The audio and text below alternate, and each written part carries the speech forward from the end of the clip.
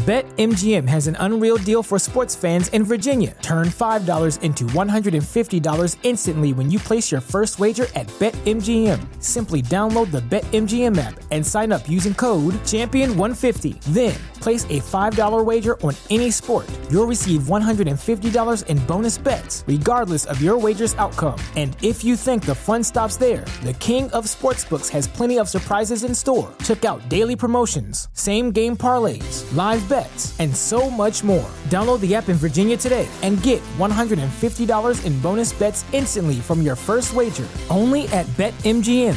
BetMGM and GameSense remind you to play responsibly. See BetMGM.com for terms. 21 plus only. Virginia only. New customer offer. Subject to eligibility requirements. Rewards are non-withdrawable bonus bets that expire in 7 days. Please gamble responsibly. Gambling problem? Call 1-800-GAMBLER. Promotional offer not available in Washington, D.C.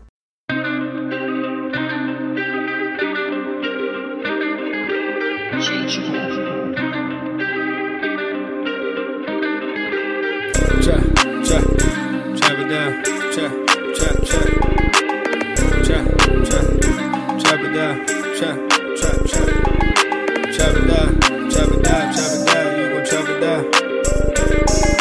Chop it down, you gon' chop it down. Damn, set, hut, watch him throw the ball, we gon' pick it off. You gon' let him hit the hole or you gon' cut it off. You gon' play through fourth and long or you gon' punt it off. Your defenders, heavy hitters, put your pads in. Don't be looking for the ref to throw no flags in. Keep the helmet on, keep the cleats tight. You the type to want to win by any means, right? You should look alive. This is Trap or Dive. Yes, sir. Welcome back to another Trap or Dive podcast. I'm your host, Molly Mo. Dre is in here checking in. AJ should be on the way shortly. I guess before we get started, like, subscribe if you're on the YouTube side, man. If you're on Twitch and Twitter, man, welcome. If you're on the audio side, if you haven't followed, make sure you hit that follow button. If you haven't rated and reviewed, man, we definitely appreciate that as well. Dre, what's going on with you, player? How you feeling, dog? What's good, bro? Hey, I'm all good, man. The last week of the season, we get some real change coming in next week, so everything's good, man. Hey, blessings, man. You know what I realized? So I was on Monty, what's going on with you? Roger, I think I said your name. I think I remember your name. What's going on with you, big dog? Yeah. It's crazy because Rush Manuel on Twitter said that Sunday is Ron Rivera's birthday. Greg, what's going on with you, player? Appreciate you checking in too. It's Ron Rivera's birthday on Sunday. And like, I can't help but think, like, is he happy? Like, I mean, obviously another year of life is always a blessing. So like, personal aside, like, I wonder like how he's taking in what's going to happen the very next day after Sunday. Like, damn, my birthday today, but I'm fired. I ain't got no job. Like, but you know, hey, Mo, that's actually funny because I actually thought the news would come Sunday night, but now that we hearing that his birthday on Sunday, they're gonna have to wait till Monday. But he should be good though. Hey, Ron already said. Money, no, he already said they're gonna send him his Super Bowl ring. You know what I'm saying? When we go out there with him, he good. He left it in a great place, so he all right, man. Hey, that man ain't tripping at all, man. I'm over here. Bro, I'm in pain. I ain't realized if I started laughing, my ribs gonna hurt. Just know you did me a favor doing the topics for today, bro. I just unalived or allowed myself or woke up from the dead like at 5 p.m., bro. I went through hell last night. I'm gonna give a shout out to one of my favorite spots in the area. Like, it's this low key spot, man, called Lambert's, bro. But they got this bartender there. That's my dog. Shout out to Mike. You was getting it on a Wednesday, bro. That was a Wednesday. It wasn't even on purpose, bro. Just know I went there.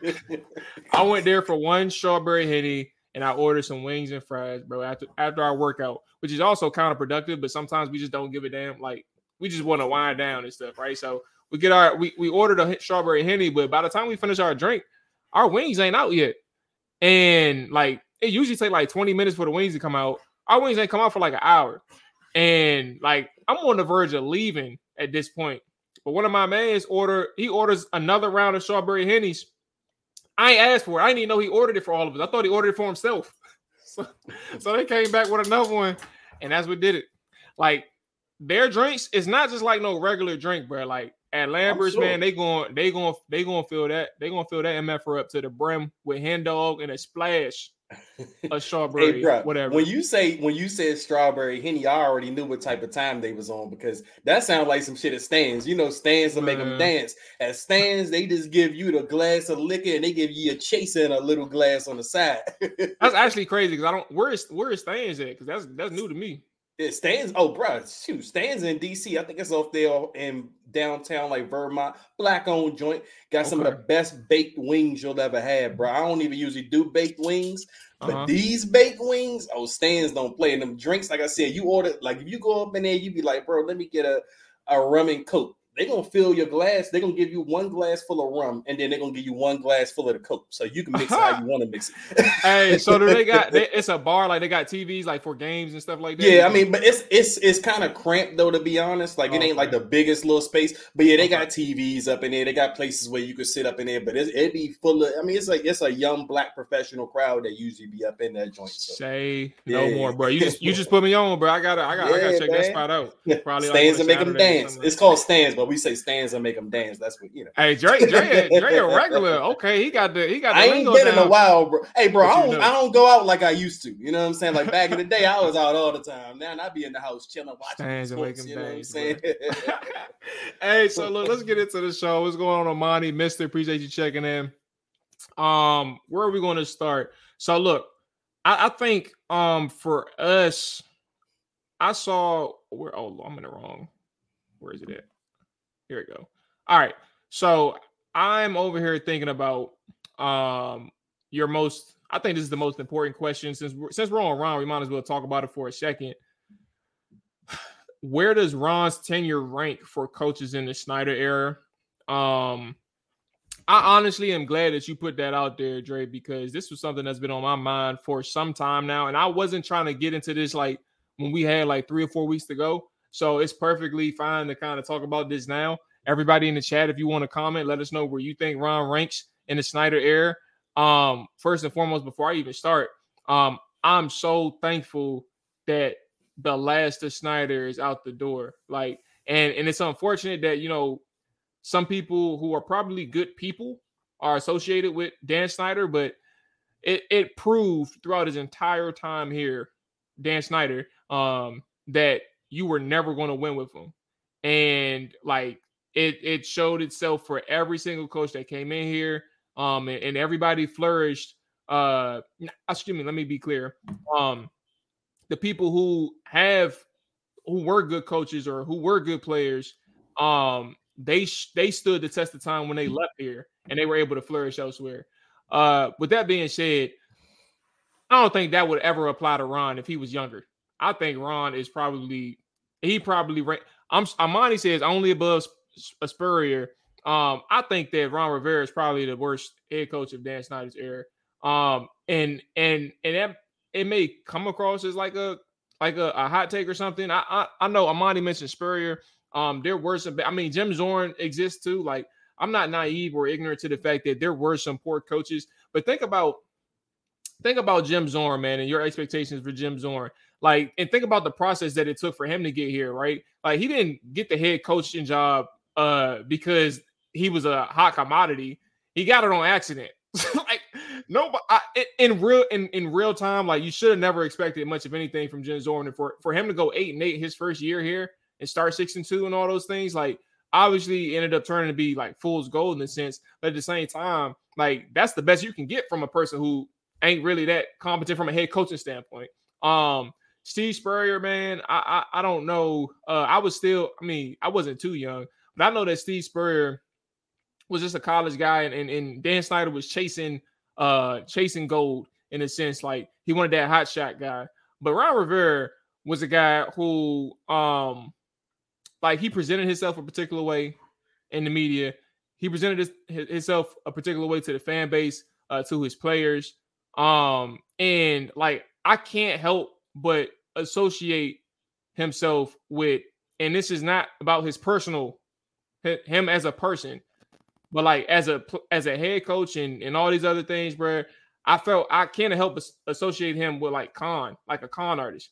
And I think the way he tried to do things, man, it's like he never stood on what he did or what he said. He never really took accountability for things, and like he would shift the goalposts in certain situations where you knew, like, bro, this, like, where are we going with this particular topic, or where are we going with this particular angle of coaching or leading this football team? And then I think about, like, the fact that Dan Snyder gave him the power to make decisions from a GM standpoint as well, where he should have never even had that position. And he took it because he said, and this pressure, and this ain't verbatim, but he said essentially that's what he wanted in Carolina, and they wouldn't give it to him. And so he's glad that he had this opportunity here. And for me, when I think about a head coach and ranking him in Dan Snyder's era, bro, like, I feel like he presented, like, and on top of that, not even like the arrogance. Like, I never think about how bad Jay Gruden seasons have gotten, Mike Shanahan seasons have gotten. Now, we know Mike Shanahan to a point, right? Mike Shanahan had some leaks coming out from his camp when things started going bad, right? And you can kind of weigh that in and kind of make your judgments here and there, right? But I think, like, for all of the situations that some of these head coaches have been through, bro, they never treated media. And the reason why this is important, because media is like a medium between us, the public, and the team. But he came across as arrogant sometimes, bro. Like, he came across as like he knew everything. I'll never forget one of the comments that he said, I think his first year or his second year, where he said, you can't talk to me unless you've been in the field, or you put those, you know what I'm saying, right? I forgot to something about drawing a map or something. Unless you've been there. You've been there. And I'm like, bro, like, who talk to people like that? And then on top, like, he's yelling, he's spazzing out over Carson Wentz, talking about he did the analytics, bro. Like, what type of emotional field rant is that based on nothing? Like, all of those things, and to say, and I left meat on the bone with my opinion. I can talk about him for 20 more minutes. But, like, my thing is, when I think about Ron and his tenure here as head coach, bro, like, not only to think about how he de-emphasized linebacker and offensive line, like, you had a solid offensive line when you got here, and it went to shit. Like, and you never found a quarterback, but you prematurely claimed Sam Howell as a franchise guy, and then you said he was broken 2 weeks, 3 weeks later. Like, all of these several different instances of trying to figure out what your scheme is and having nothing to stand on, bro, is just my reason why I think, despite all else, Steve Spurrier, Mike Shanahan, Jim Zorn, and Jay Gruden, despite all those things, man, I think that this guy has been the worst 4-year period of my life as a person who enjoyed watching the Washington Redskins, bro. Look, man, I mean, when Ron first got hired, I initially thought that this tenure would at least be somewhere around Joe Gibbs 2.0. I mean, Joe Gibbs 2.0 was the best in the Snyder era, especially coming off the Gruden era. We were so exhausted from the Gruden era. I think Gruden got 6 years here, and we were exhausted by the end of the Gruden era. But when you kind of reflect back on the whole Ron Rivera experience, you're looking at the situation like, damn, he's like the only coach that really didn't have to deal with Dan Snyder's hands in the cookie jar. You know, I mean, he had to deal with the other stuff as far as being the spokesperson during the sexual assault campaign or whatever they had going against Dan Snyder. He had to be like the face of the franchise during a really tough period. But as far as like dealing with the personnel and, kind of controlling and running the franchise, he's the only one of the group that didn't really have Snyder kind of picking at what he was doing, and he had kind of free will. Like, Ron Rivera kind of ran wild once Snyder had allegations against him, and he was on the yachts and overseas and dealing with Congress. Ron Rivera had full control over this franchise. So then you're looking at the end of his tenure, and you're saying, damn, what redeeming quality do we have on this team when he leaves here? Like, when he first signed up for this job, I thought at the worst, I said, hey, if he may not bring us back to, the top football wise, but I thought at the very least we would walk away from here and say, all right, we are in a better space than we were when he picked us up. And I'm looking now like, damn, we might actually be in a worse space now than when he picked us up, because when Ron picked up this franchise, I mean, we still had the quarterback question. I mean, Dwayne Haskins was here, but you still had some young players that you felt like, oh man, we got some core group of guys that we can build around. You had Terry, you had Montez Sweat, you had John Allen, I think Deron Payne. All of these guys, they would be considered core players. Those players were still the best players on this team when Ron leaves here. Like Ron didn't, in his 4 years here, I don't think he picked up anybody better than the people that he inherited. I mean, and then he never found the answer at quarterback. A lot of coaches don't get 4 chances to find a quarterback. Ron got 4 chances to try to get this thing right, and he didn't get it right one time. And then in his make or break year, he decided, I'm going to go into this with a 5th round guy that's essentially a rookie that I didn't even know if he was any good last year when I had him, because I didn't even want to play him in a meaningless game. So you look back at all of that and you're saying, man, this guy, he has to be the worst, at least in my opinion, because X's and O's wise, I might sit up there and say Jim Zorn and Steve Spurrier. I think you can still make the case for that. I think you can say that those guys, X's and O's wise, are the worst. But when you look at what Ron had to work with, and Ron had a full control, like those guys didn't have the control that Ron had. Those guys didn't have the autonomy that he had to hire his own staffs. I even remember Jay Gruden kind of had to be told who to put on his defensive staff, by Bruce Allen. And I'm like, oh yeah, I think you should roll with this guy. But Ron had full autonomy. Not only did he get to pick his staffs, Ron got to pick his damn front office. Right. How many coaches get to do that? You know what I'm saying? He got to pick Marty Herney. He got to pick Martin Mayhew. You would think as a coach, if you can get all of that, how do you end up this bad? Or how do you end up leaving out on such a bad note when you literally had everything you wanted as a coach to kind of get to succeed? So let me add one thing. That's it. I'm with you, but let me add one thing too. And this ain't about Eric Bieniemy, who, by the way, from what I understand, I think it's from Josina Anderson. I have to go find it, but hopefully I'm not crediting the wrong person or the wrong reporter. But he may be looking at as in terms of like a short list for the Falcons head coaching job. Just for that side note.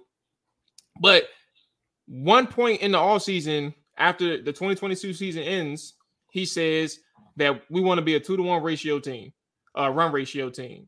Now that wasn't realistic, but point being is he wanted to be a team who stood on running the football.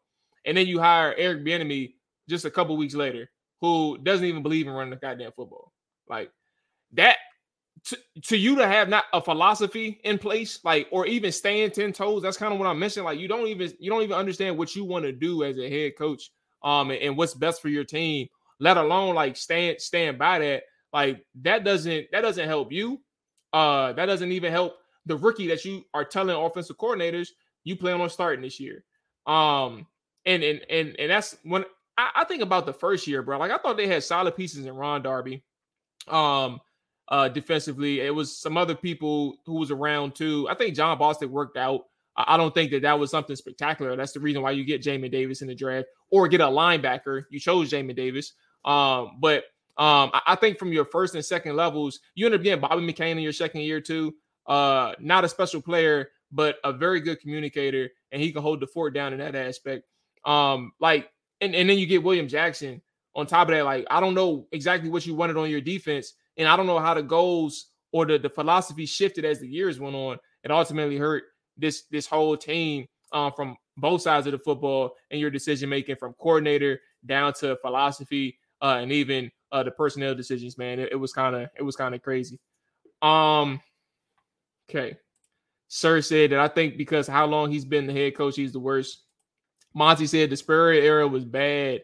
The O-line got worse every year. Never really addressed it. Mr. said getting rid of the coaches, defensive coordinators, president, and owner has not helped. Magic, what's going on, Magic? Said they should have kept Darby for real. That's definitely one person that you could have kept around. AJ, I don't know if you are ready yet. Let me remove this comment. We're checking in on what was the question? Was where does Ron's tenure rank for coaches in the Snyder era, and are we worse off than when he took the job? I mean, pretty much asking me to rank ass. Yeah. Like you don't have to. Like, where is he Big placed? Sean made the song. Like, ass.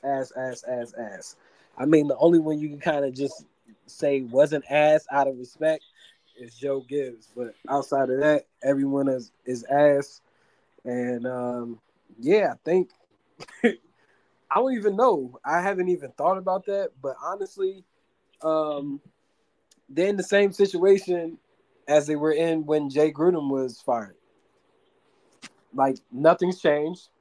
You don't have a quarterback. You don't also have a culture. Yeah, you just in flux. Like, everything is up in the air. So you also don't have a GM. Nothing changed. Like, they pretty much are the same situation, same position as when he took over the job back in, 2020? Yeah. Then he said, if Alex Smith would have never got hurt or whatever, he probably doesn't even get the position. So what does that tell you? That you should have been trying your hardest to go and achieve getting a quarterback. And the real moves that you did make, because I'm not going to give him credit for possibly trying to get Russell Wilson or Matt Stafford. I have to go based off what he actually did do. That was Carson Wentz, Ryan Fitzpatrick, Taylor Heineke, and Sam Howell. Those aren't solid enough moves to really solidify you keeping a job and trying to push this team to the next level as far as solving that. And then when you did have Dwayne Haskins, you mismanaged that too. So it's just really a poor situation for the fans to have to experience. But it's kind of like you still blame Snyder for even the process. No one really got hired for that job. I mean, no one really went through an interview for that. Yeah, he hired him late 2019. We knew he was coach before the season ended. Because Ron Rivera falls under the category of minority. So he didn't, after he interviewed him, he didn't have to interview anyone else based off of the Rooney Rule. So there was no real process. As soon as Joe Gibbs endorsed him, bro, he said, "Yeah, Joe Gibbs is to blame too." Like, I mean, I won't really get into it, but Ron. I said that 1,000 times, bro. Yeah, Joe Gibbs ain't got no purpose in giving recommendations to ownership about who needs to be the head coach here. Yeah, me and John Keim have talked about it, who covers the team for ESPN. We've talked about it publicly, privately. Joe Gibbs had a role in them acquiring Carson Wentz as well. At the end of the day, Ron has done a terrible job, but for him, he still got health on his side. He made a lot of money. He's due another $8 million next year. He can comfortably exit stage left, and continue to live his life. And I'm pretty sure when Super Bowl week rolls around next month, we will hear even more insight on his relationship with Daniel Snyder and how it was going in the facility. But by then, Washington should have a general manager and head coach. But I mean, he's ass. I don't want to say, oh, he's number 3, he's number 2, he's number 5. No, he's the worst. Ass. He's just ass. They all ass. That man's been terrible. It's been a terrible 4 years in terms of like this damn team and trying to figure out what he wanted to do. Henry, appreciate you checking in, big dog. You said that Washington needs to sign Cam Curl to a long-term deal. I would love for you to give me a follow-up in terms of what a long-term deal means for you. Are you talking about like 3 or 4 years? And are you talking about what type of money? Because I think that's important before I tell you I disagree with you. Because I can see Cam being around for at least a couple more years, but we ain't talking about no big money. We ain't talking about no 4 or 5 year contract. Not the way Cam plays. I think that a person who does his job but doesn't do anything more than that is valuable. But also think that that's capped off. Like if you ain't making no plays, he ain't had an interception in 4 years, and the man ain't had but one forced fumble his entire career. That is the definition of a person who just does his job. So I would love to know if you can follow Cam? Up. Yeah, Henry Pettis mentioned Cam Curl. He said that they need to sign Cam to a long-term deal. So that's kind of where I am, Henry. I would love to figure out what you meant by long-term deal. Let me answer this. would you invest big time money, possibly what that person wants right now to re-sign them, or would you let the market dictate what that person should get? I'm in the position where I would let the market dictate what Cam Curl should get as an offer if I do want to keep him. And currently, what I believe the market will be is he will possibly get a 1-year deal for $6 million. Not with Washington, but with another team. They possibly want to see how he plays within their system. I don't see him as an impactful safety. I don't see him as a Buda Baker, a Derwin James, Minka Fitzpatrick, a Kyle Hamilton. I don't even see him as a CJ Gardner-Johnson, honestly. Like, I think you want a guy, if you're going to pay him premium dollars, to turn the ball over and make more impactful plays. And that's not to say, like, he's a piss-poor player, but I just feel like you can get that same type of quality player within the draft. Like, you don't necessarily have to force yourself to pay that guy. So I would more so sit back, relax, and see what the market dictates for Cam Curl. Let him test the market. Let's see what them numbers hitting on. Yeah. I'm with you. I agree with the same thing. He can go to the market, man. If he gets some good money, good for him. But I don't know if Washington should match that. All right. So we talked about Ron. Let's kind of get a quick conversation. Oh, well, I'll wait till Drake gets back on this one. But Michael Penix, after his game against Texas, shout out to Penix, man. But I'm still frustrated, man. I had Texas -4, and he just blew all that to shit. But anyway, good game, buddy. He's the talk of college football. Them parlays be having y'all tight, dog. Like I was a straight bet, bro. It was still to the point. You're right. Like I was on that joint, like, bro, this motherfucker. When they went up 10 points, I was like, yeah. And 10 points at that point, I was like, yeah, it's not looking too good. But with that said, if the Commanders end up with the number 2 pick after this week, would you trade it with the Bears for Caleb, stand pat at number 2, and take Drake May, or would you trade down and hope Penix is there later? I didn't read this full question initially, so I'm glad that he said that. There was this let me kind of find it right quick. Where's the bookmarks at? Shout out to my bookmarks. Helps me with these conversations. All right, so there was a trade proposal on CBS Sports.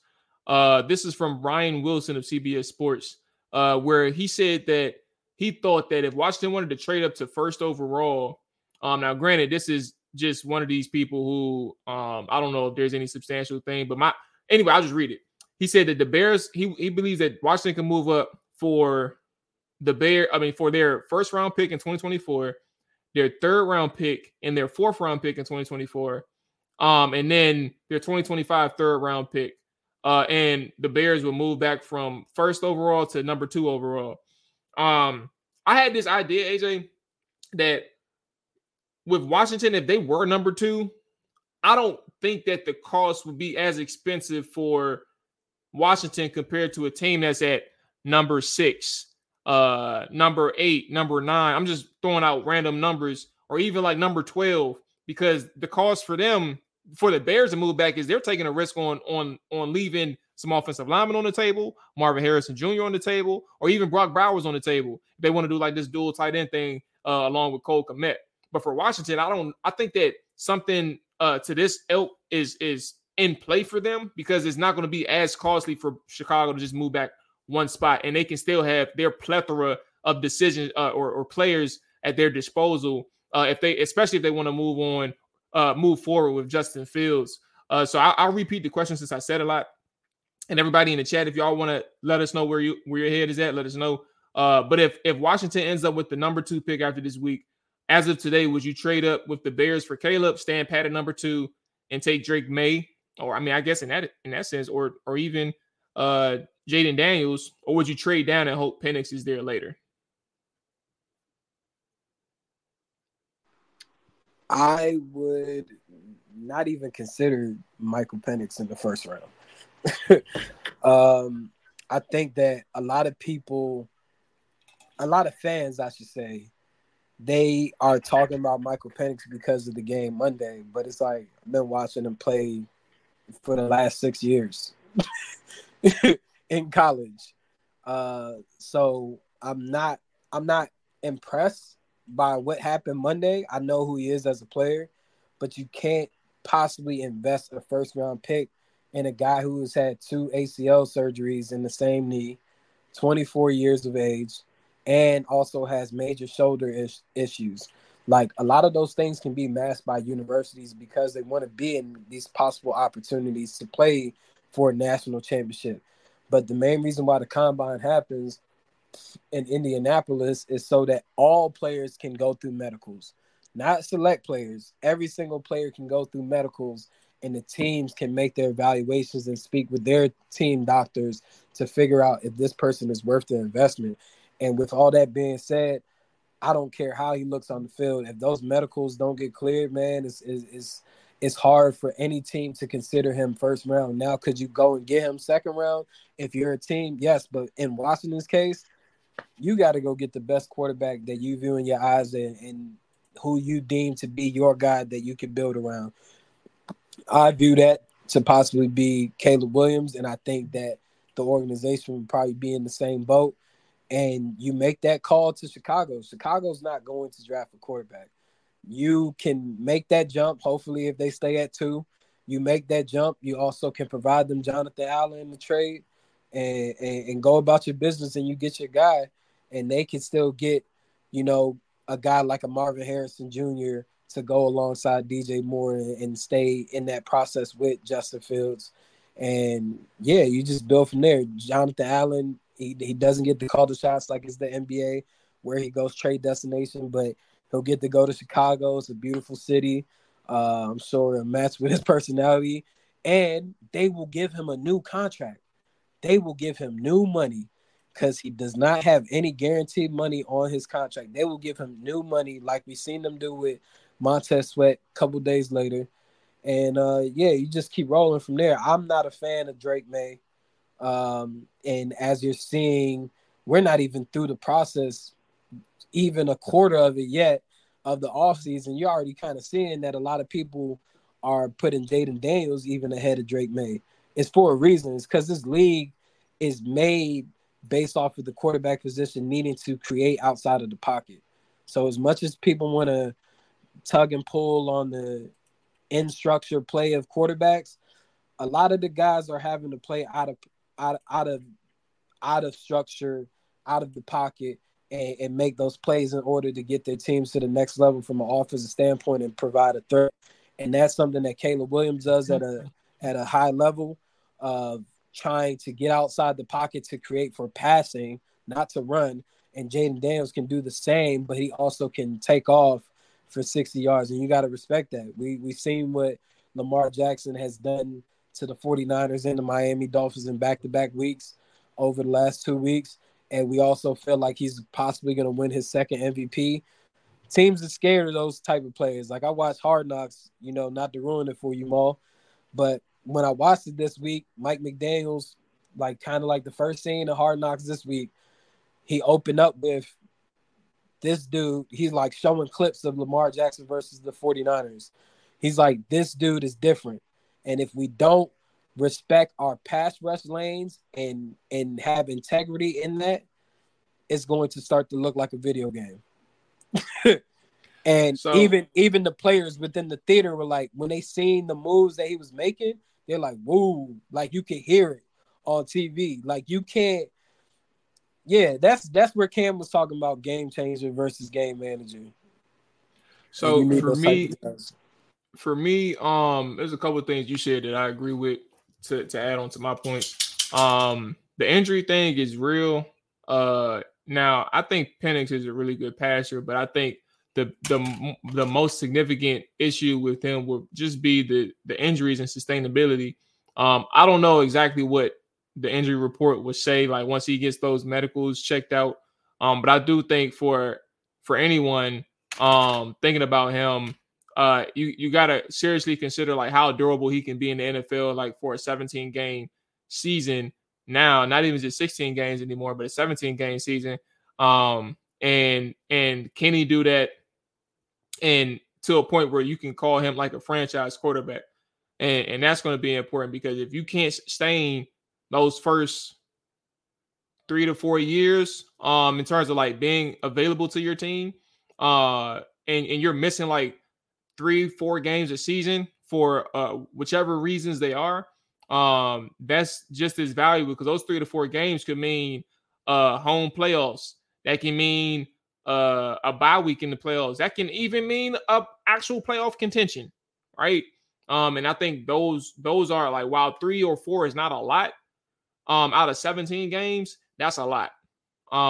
That's the first thing.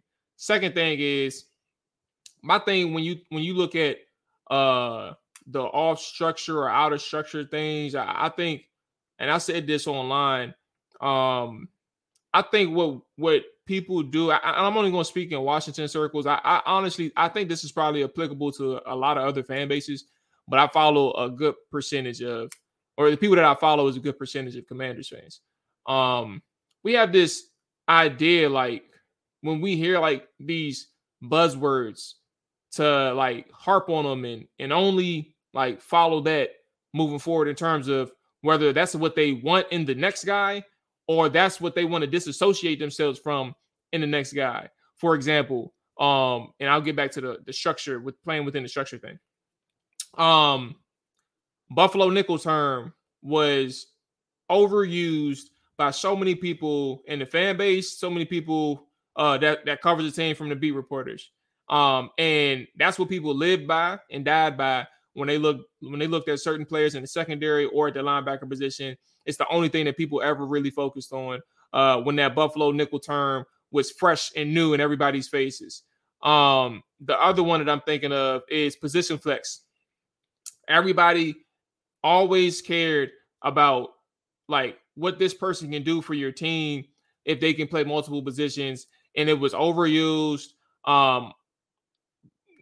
Ran into the ground, all these things, and it was a focal point for so many people in the fan base.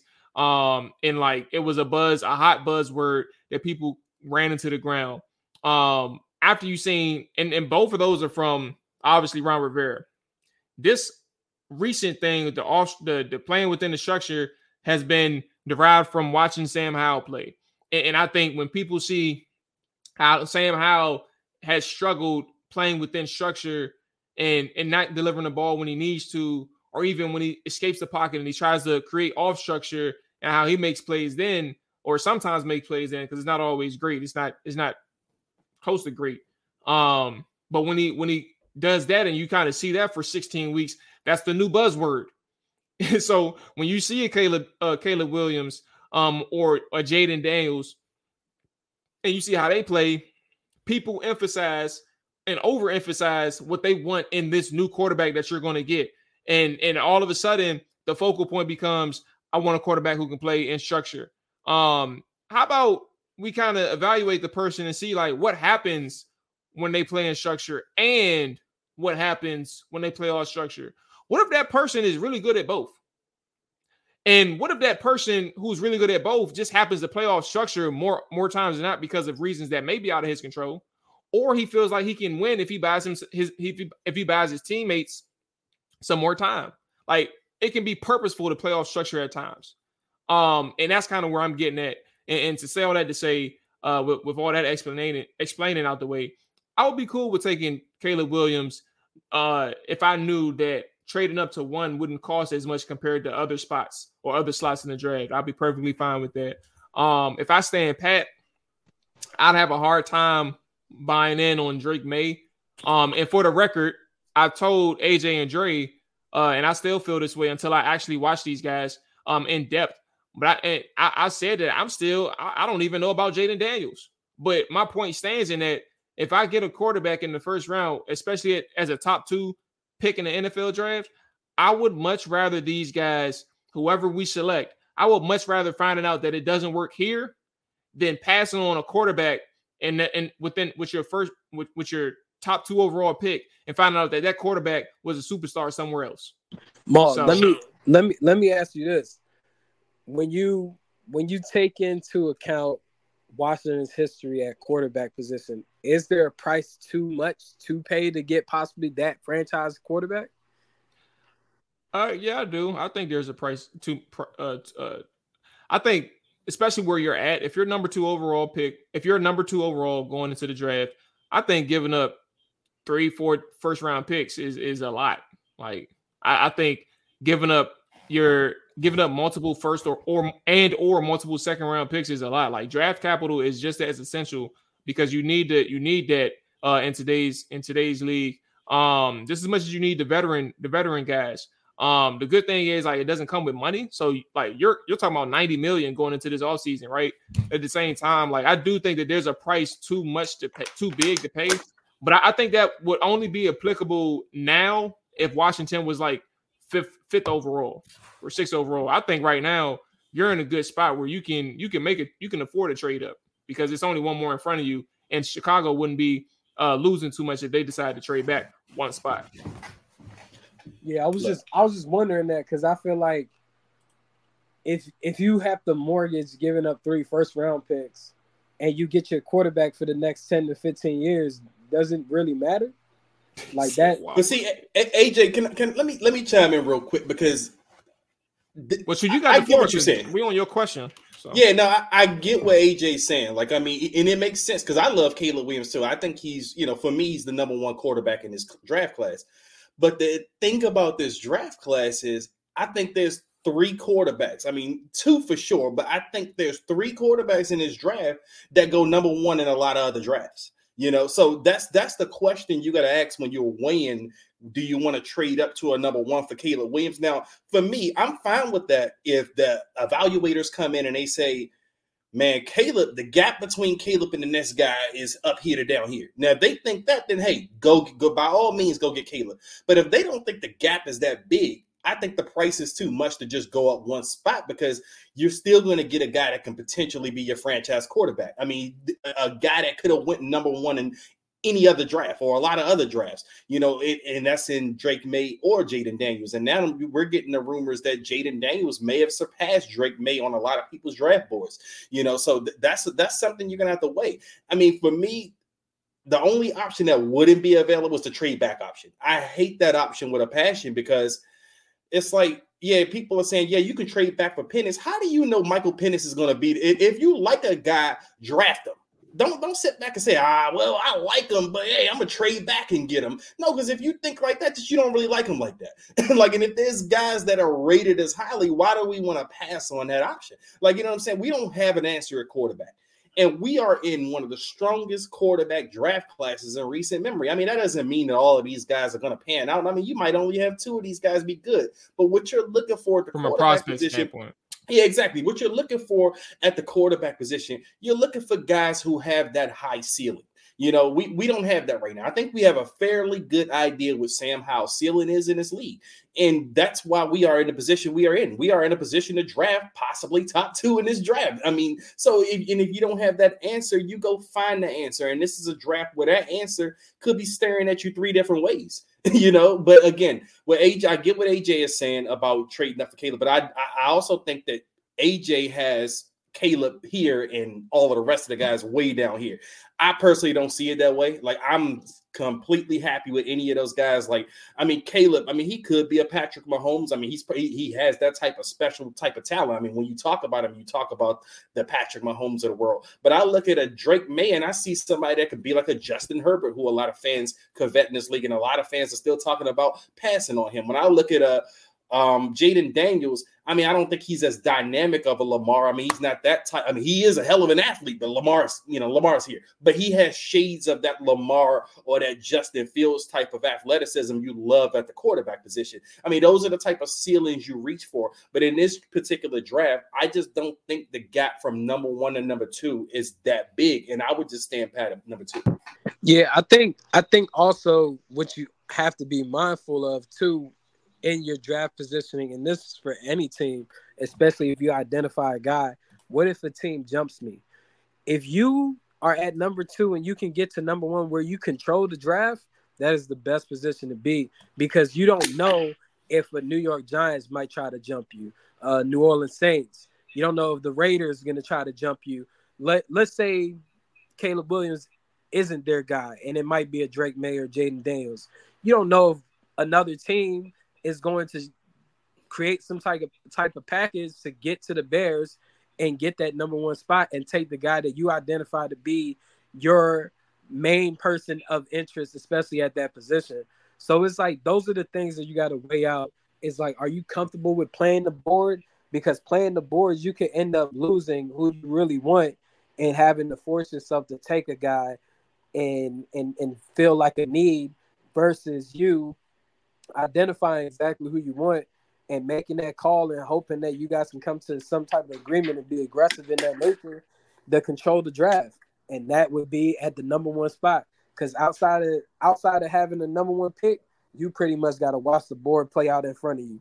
And you can watch the board play out in front of you for certain things, but at quarterback, I don't know if that's the game you really want to play. So how much are you willing to give up, AJ? Like, what's your price? Like, what's a price you're willing to say this is what I'll give up to go get that guy number one pickup?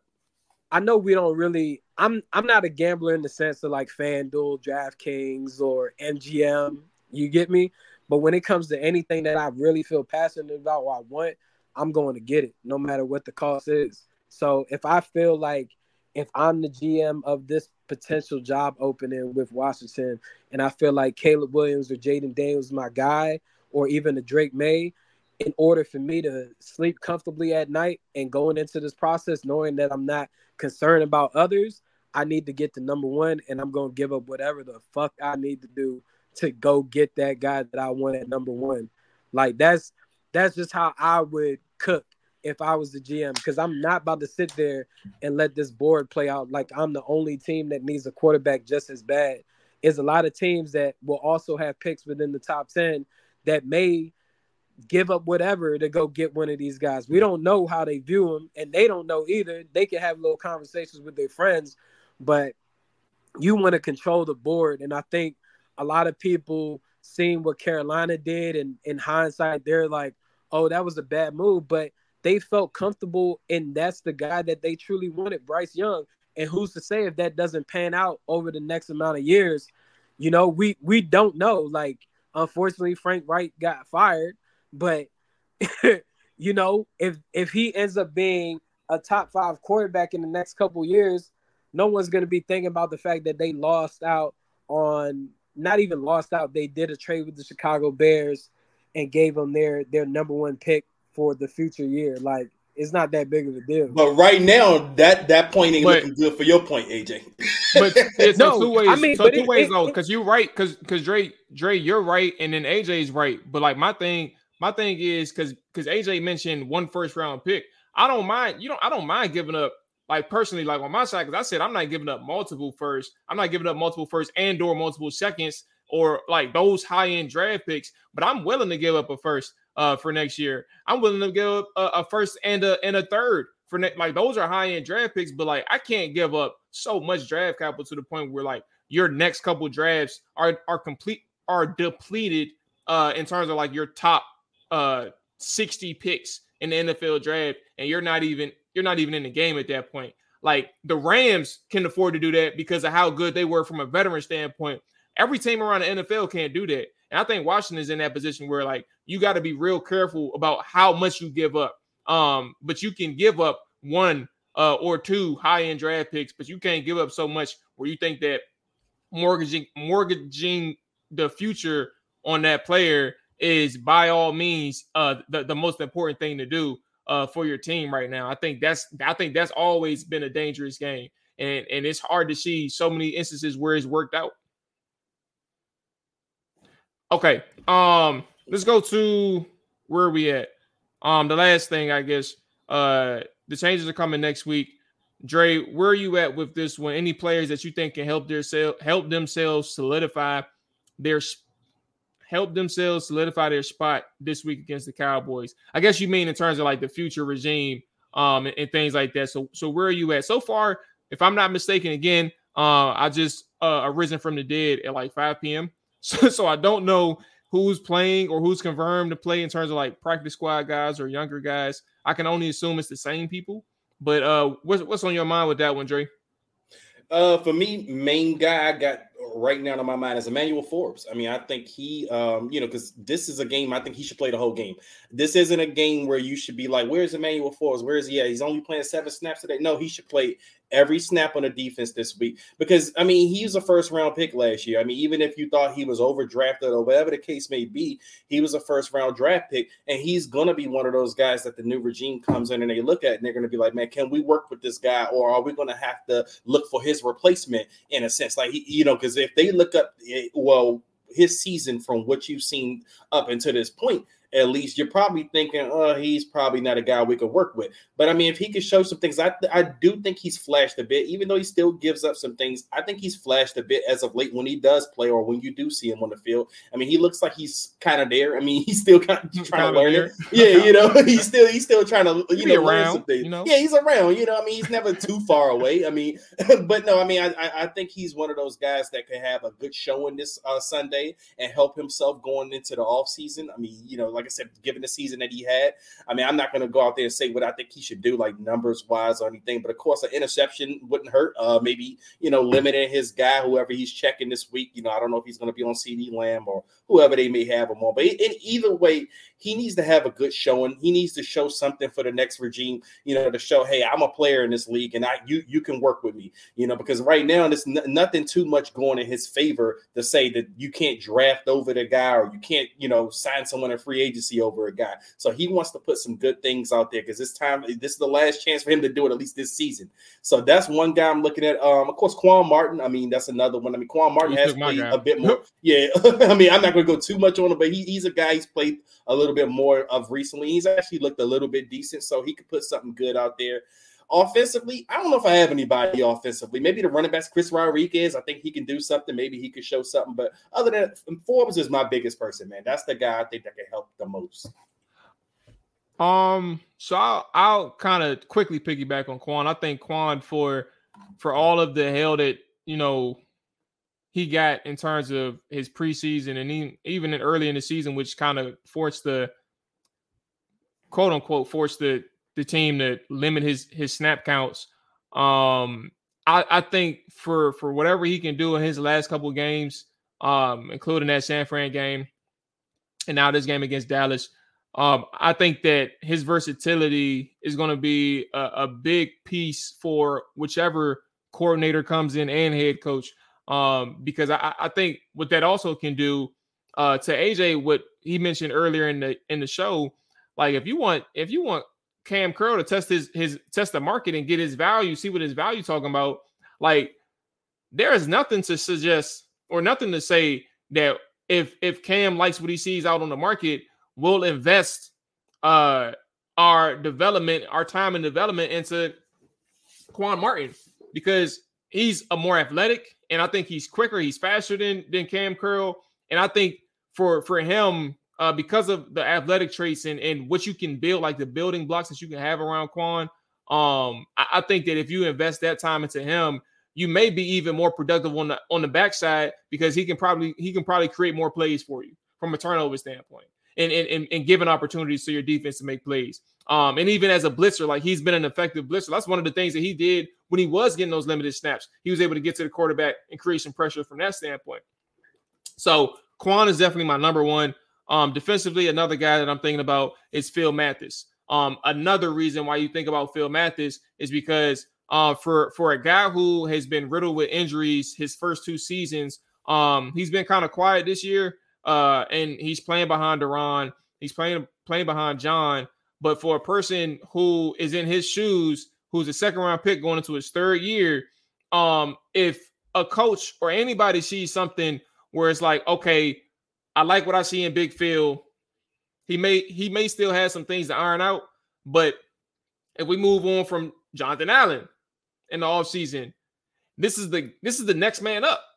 He's going to be the next man up. So I think that he can really do himself some justice if he can perform well against the Dallas Cowboys this week. Offensively, that is a tough one. I want to see Kaz Allen play, and I don't know what's going on with his situation. Like that's frustrating that he hasn't played at all this entire season, especially with this season being over. Like I know that Terry McLaurin is just a few yards away from 1,000, so I expected him to play. But I mean, what are we doing with De'Ami Brown? Why does he have to be? It's over. It's over. Why does he have to be here? Who else? Byron Pringle. I love his game in terms of what he specifically brings to a team.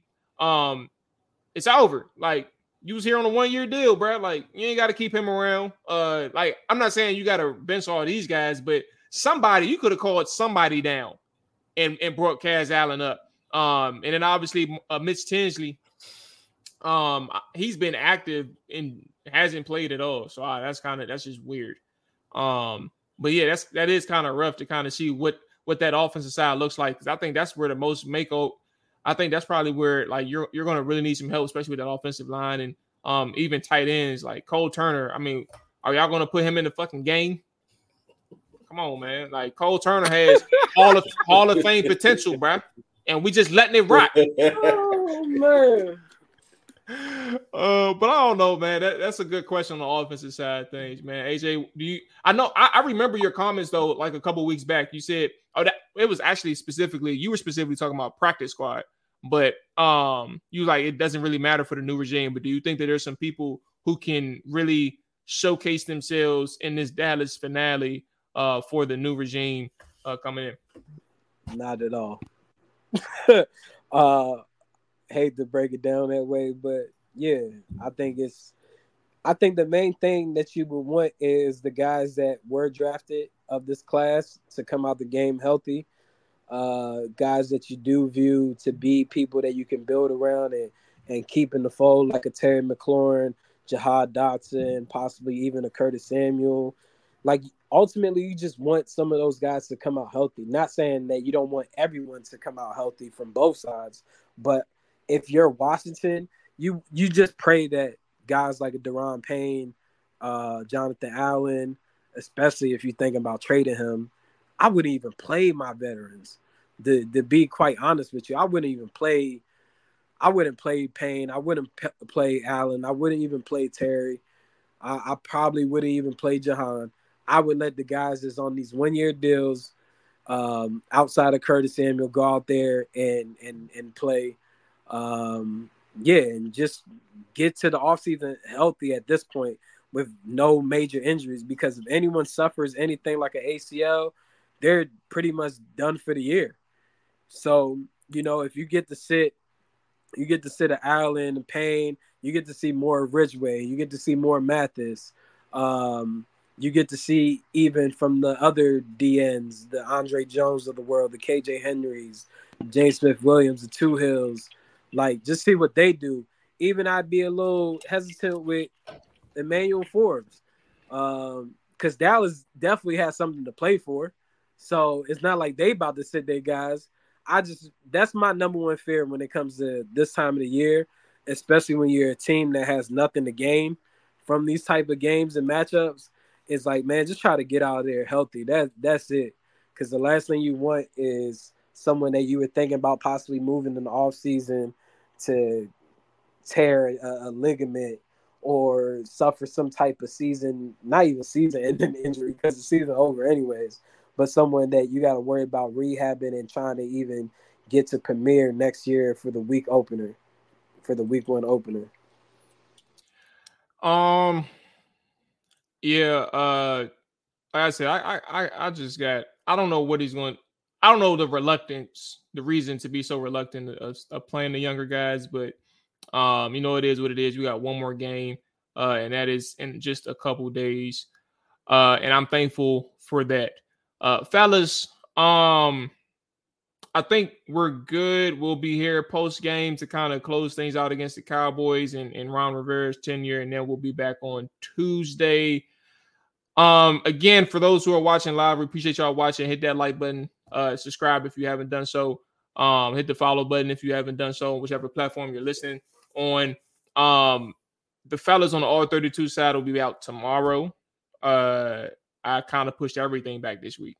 And being on my deathbed today really didn't help anything. So I think we're good to go. Dre, AJ, no, we do not want to beat the Cowboys.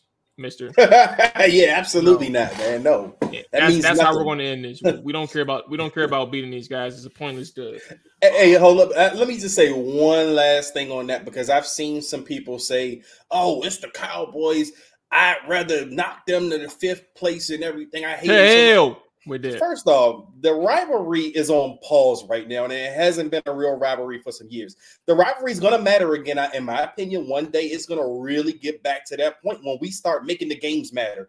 This game doesn't matter to us at all. Actually, it matters to us in the sense that it can help the future for us by giving us the best possible draft pick. I want that draft pick because I hope that draft pick can make Dallas Cowboys games matter again and the rivalry matter again. So that's why you need to lose this game. Here it is. All right, that's gonna wrap it up for us. Appreciate everybody who tapped in, all that good stuff. We will be back on Sunday, man. Enjoy y'all weekend, stay safe, all that good stuff. Peace. Down, set, hut. Watch him throw the ball. We gon' pick it off. You gon' let him hit the hole or you gon' cut it off. You gon' play through 4th and long or you gon' punt it off. Your defenders, heavy hitters, put your pads in. Don't be looking for the ref to throw no flags in. Keep the helmet on. Keep the cleats tight. You the type to want to win by any means, right? You should look alive. This is Trap or Dive.